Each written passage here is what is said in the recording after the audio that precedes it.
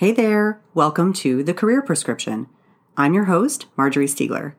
This podcast is all about the important stuff they don't teach you in medical school, about how to treat your career like the business it really is, and how to be strategic about your success. I'll show you how to use modern strategies to get ahead, create your own path, and do more of what you love. Every episode is inspired by questions from listeners just like you, so be sure to subscribe and, of course, send me those questions so I can use them on a future episode. So you don't miss anything, be sure to always check the show notes on my website. Are you ready? Let's get into it. Hey there, welcome back. In today's episode, we're going to be talking about feedback and how to make the most of the feedback that you get, and also how to turn feedback into something that may potentially be a professional asset for you. Now, you know I like to focus my episodes on questions and comments that I get from real listeners and from students. And today, this episode is inspired by a recent exchange that I had with one of my students. So my student Ronnie took my webinar course called Industry Insider. If you haven't heard me talk about it before, it's a 4-part webinar series on how to transition from clinical work to land a non-clinical role in the healthcare industry. So perhaps medical device, pharma, other types of administrative roles. In the past week, she landed her first job and she let me know about it. So she sent me an email exchange via LinkedIn that I want to read with you.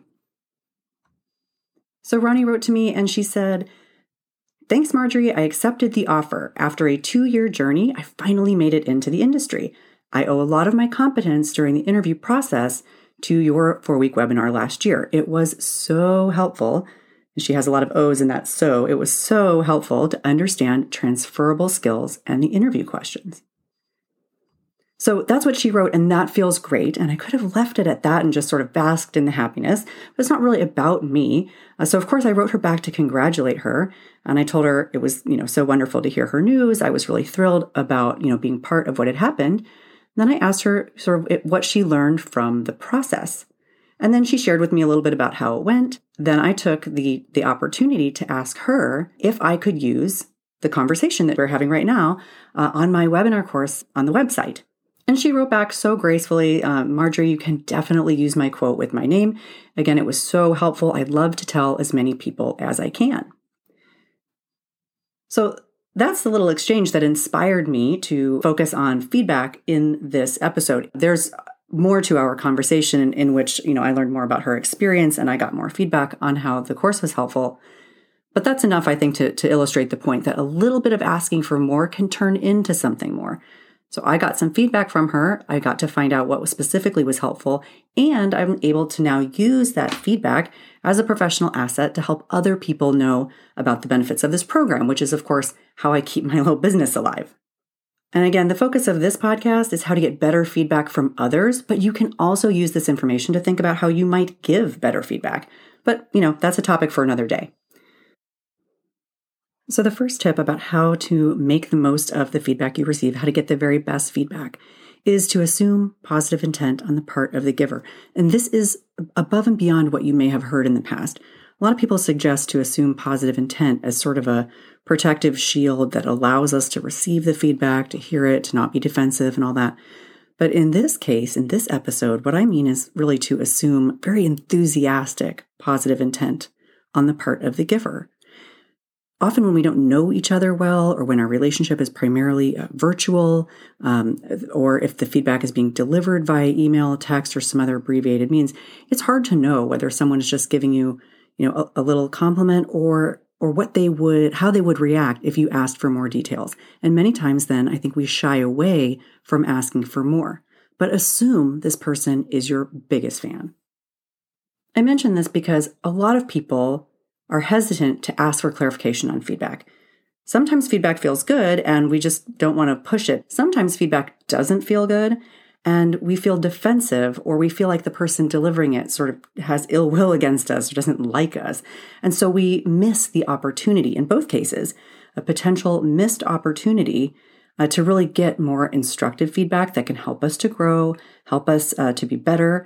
And that's why I want to just really point out it's important to think about the intent, and just to go ahead and assume good intent. Assume really great intent, as if this person is your cheerleader, your absolute best friend, someone who would be thrilled to help you by telling you even more and giving you even more feedback, whether it's good or not. That's what we want. Ronnie, for example, could have just as easily said, no, I don't want you to put that on the website.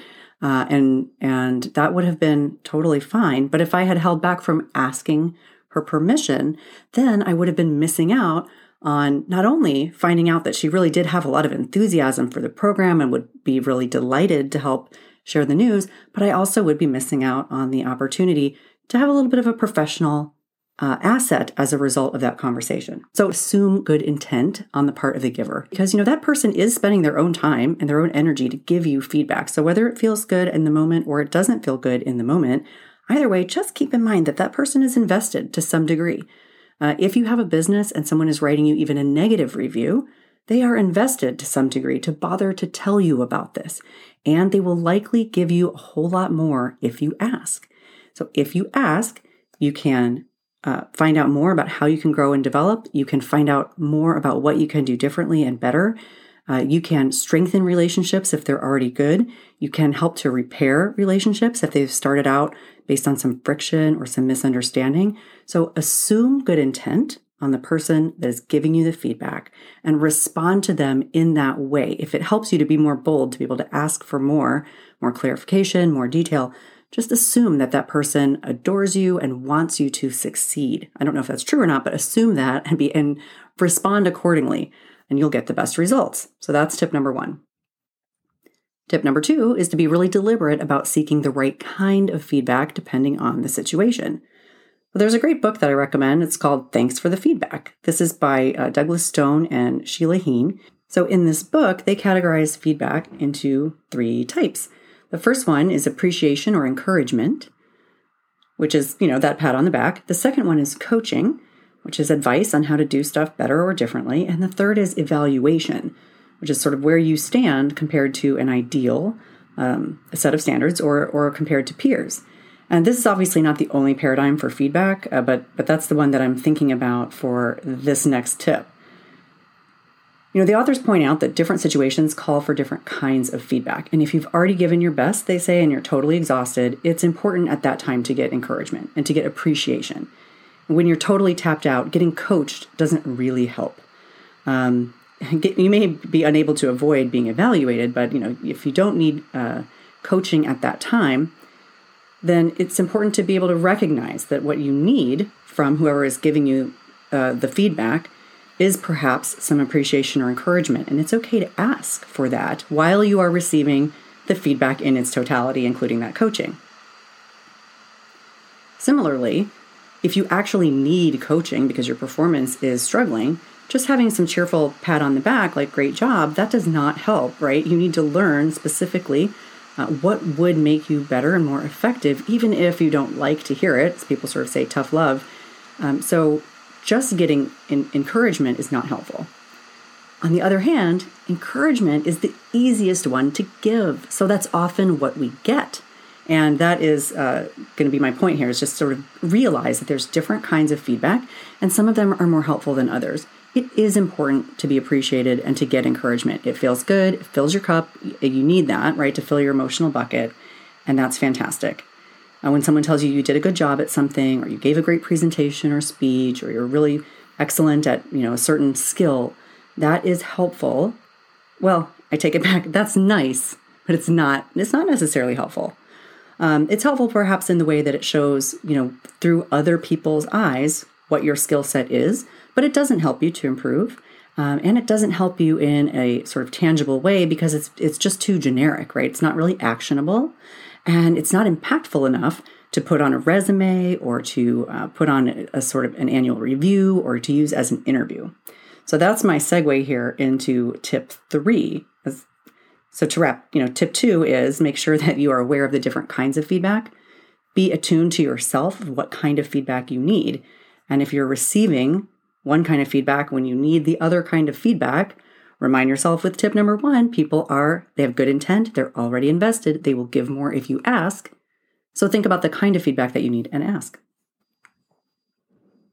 This brings me to tip 3, which is be very deliberate about turning other feedback that is favorable or unfavorable into actionable feedback. Remember that when you get good feedback, feels great, you might want to just bask in that. But if it's not exactly helpful or it's not exactly concrete, what are you supposed to do with that? And what do I mean by concrete? This is a way I think a lot of people don't view their feedback, and they really, really should. There's a lot of concrete reasons that we need feedback. We need it to be specific. And a lot of our work doesn't really lend itself to metrics, right? You can't say that you came in under budget or you increased sales or whatever. That's not what we do. So when you're trying to communicate the impact in a sort of objective way, the best you can do, I think, in many situations is to understand how to convert feedback into something that is tangible.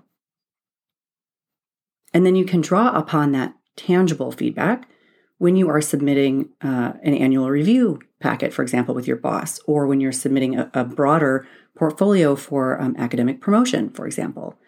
Or you may be able to use it as a testimonial on your business website. Or you may be able to use it as a testimonial if someone is thinking about hiring you as a speaker or a coach. You can say, here's how other people have viewed working with me.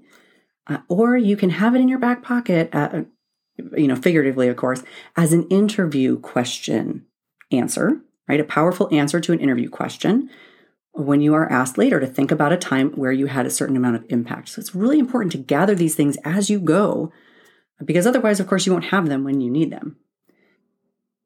So when you do get favorable feedback and it's that encouragement or appreciation, you say something along the lines of, thank you, that's really great to hear. And then you pivot into something that's more detailed. So that I can keep doing the right things, can you be more specific about what I did well? Or can you be more specific about what was helpful the most? Things like that. That will get people talking. And so you can turn appreciation into a kind of asset, like I described, by helping to solicit the kinds of feedback that are most impactful for you as a professional and also are most helpful to others when they are learning about you. And that's really the lens that you want to view this through, right? What are the things that you need for people to tell you in your feedback, things that help you to improve for the future, and things that really capture specifics so that other people who are evaluating you, your boss, your future colleagues, a potential client, a potential patient, so that they can have really concrete information to think about you, again, compared to a standard or compared to your peers. As an example of how to operationalize this, at the conclusion of my main courses, so for example, the branding prescription, that CME course, or Transformed, coming up soon, that the mastery retreat for women physicians, we do collect, not only as part of the CME requirements, but also just in general, feedback at the end from people who attended. And we don't just want to have them rank us on a scale of 1 to 5 or something and say, that it was fun or that it was good or that they learned a lot. That's nice, but it's not entirely actionable. So we ask different questions that are a little bit more specific and usually promote a deeper discussion. So I ask people questions like this. What was the most important thing that you learned in this course? Or what was the most surprising thing that you experienced at this retreat that you weren't expecting? Or and this is particularly a good one for things that are more expensive, right? I have lots of free stuff, as you know. I also have some flagship courses, and they do fall on the pricier side. They are really comprehensive, and I know people have hesitations, right? So that's one of the questions I ask my students when they're done. If you had any hesitations about signing up before you took the course or before you attended the retreat, what were those? And what helped you decide to go for it? Or how do you feel about those hesitations now that you're done? Not all hesitations, of course, are related to price. Some are related to whether you'll have time, whether it will be worth it, whether my teaching style will jive with them, things like that. I've learned those things, obviously, by asking this question. So now I do have a pretty good idea of the kinds of things that make people very interested, but kind of hesitant. And that way, I'm able to help provide those folks, well, here's what other doctors like you have said. Now, everyone makes their own decision, of course, but that way I have actual information to help people when they reach out to me and they say, I'm thinking about signing up or I'd like to go and do this, but here is my concern. That makes it more of an opportunity to share what other people's experience was which I think holds more validity, frankly, than just me trying to persuade them that they should take my course or come to my retreat. Other people's actual results are much more helpful. So you can pop on over and read the testimonials from my students. It's at courses.marjoriestegelermd.com. I will, of course, link to it in the show notes. Also at transformed.org. And as a bonus for this episode, I've uploaded a 2-minute video to my website that illustrates what these types of feedback assets look like in action. So please come check them out. I think they will really help you when you think about how to convert someone's sort of proverbial pat on the back into something that is actionable and is a professional asset. So in summary, let's think about what we talked about in this episode. We talked about, number 1, assume good intent on the part of the giver and that they will be willing to give you more. I believe you should do this, again, whether the feedback is favorable or unfavorable. In this episode, we've talked mostly about favorable feedback. In next episode, we're going to be talking about unfavorable feedback and of course, how to leverage that as well. It's really important to do that. But assume that people will give you more and ask for more. It may not always work out all the time, but if someone is bothering to have a conversation with you or to send you a note, to call you, to wait and come up to you at the end of your talk, things like that, if they're bothering to do that, then they're telling you that they are already a little bit invested. And of course, if it's your boss, they're highly invested in your performance. So assume good intent, assume they'll give you more, and ask for that little bit more. Second, be aware of the different kinds of feedback so that you can be deliberate about what you need. And if what you need is coaching, but what you're getting is encouragement, ask for coaching. If what you need is evaluation, sort of benchmarking, comparison to peers or to an ideal performance, ask for that. And then third, take the time and the effort to convert feedback into a professional asset.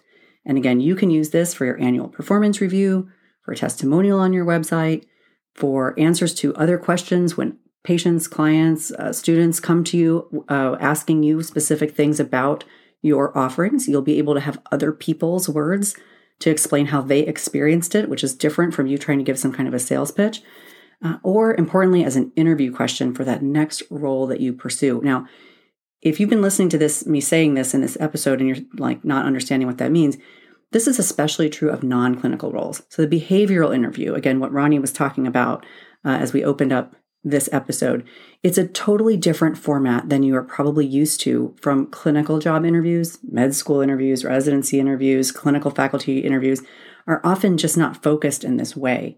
But industry interviews are. And although it's outside the scope of this particular episode to talk about what a behavioral interview is, they're asking you questions in hopes that you can tell stories that demonstrate specific competencies. And by collecting those stories or collecting that feedback in that way, now you'll have a whole file. And again, you may not pull it out and hand it to someone, or you might if it's an educational portfolio, for example. But it's important to have collected this kind of feedback as a professional asset for yourself as you're going through life, because when the opportunity comes to want to show it, you don't want to be scrambling around trying to think of circumstances or stories, trying to reach out to people and ask them to remember what it was like. Capture these things in the moment. And of course, as I mentioned now, not all feedback is great. So this is a wrap for this episode, but tune in next week for the next episode. We are going to be talking about how to make the most of bad feedback, or at least feedback that feels bad to you.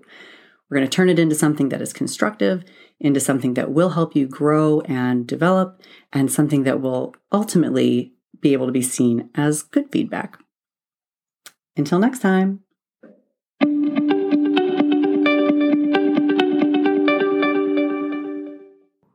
Thanks for joining me on this episode of The Career Prescription. Be sure to leave me a review on Apple Podcasts or whatever podcast player you're using to listen today, and definitely send me those questions so I can answer them and give you a shout out on a future episode. Bye for now.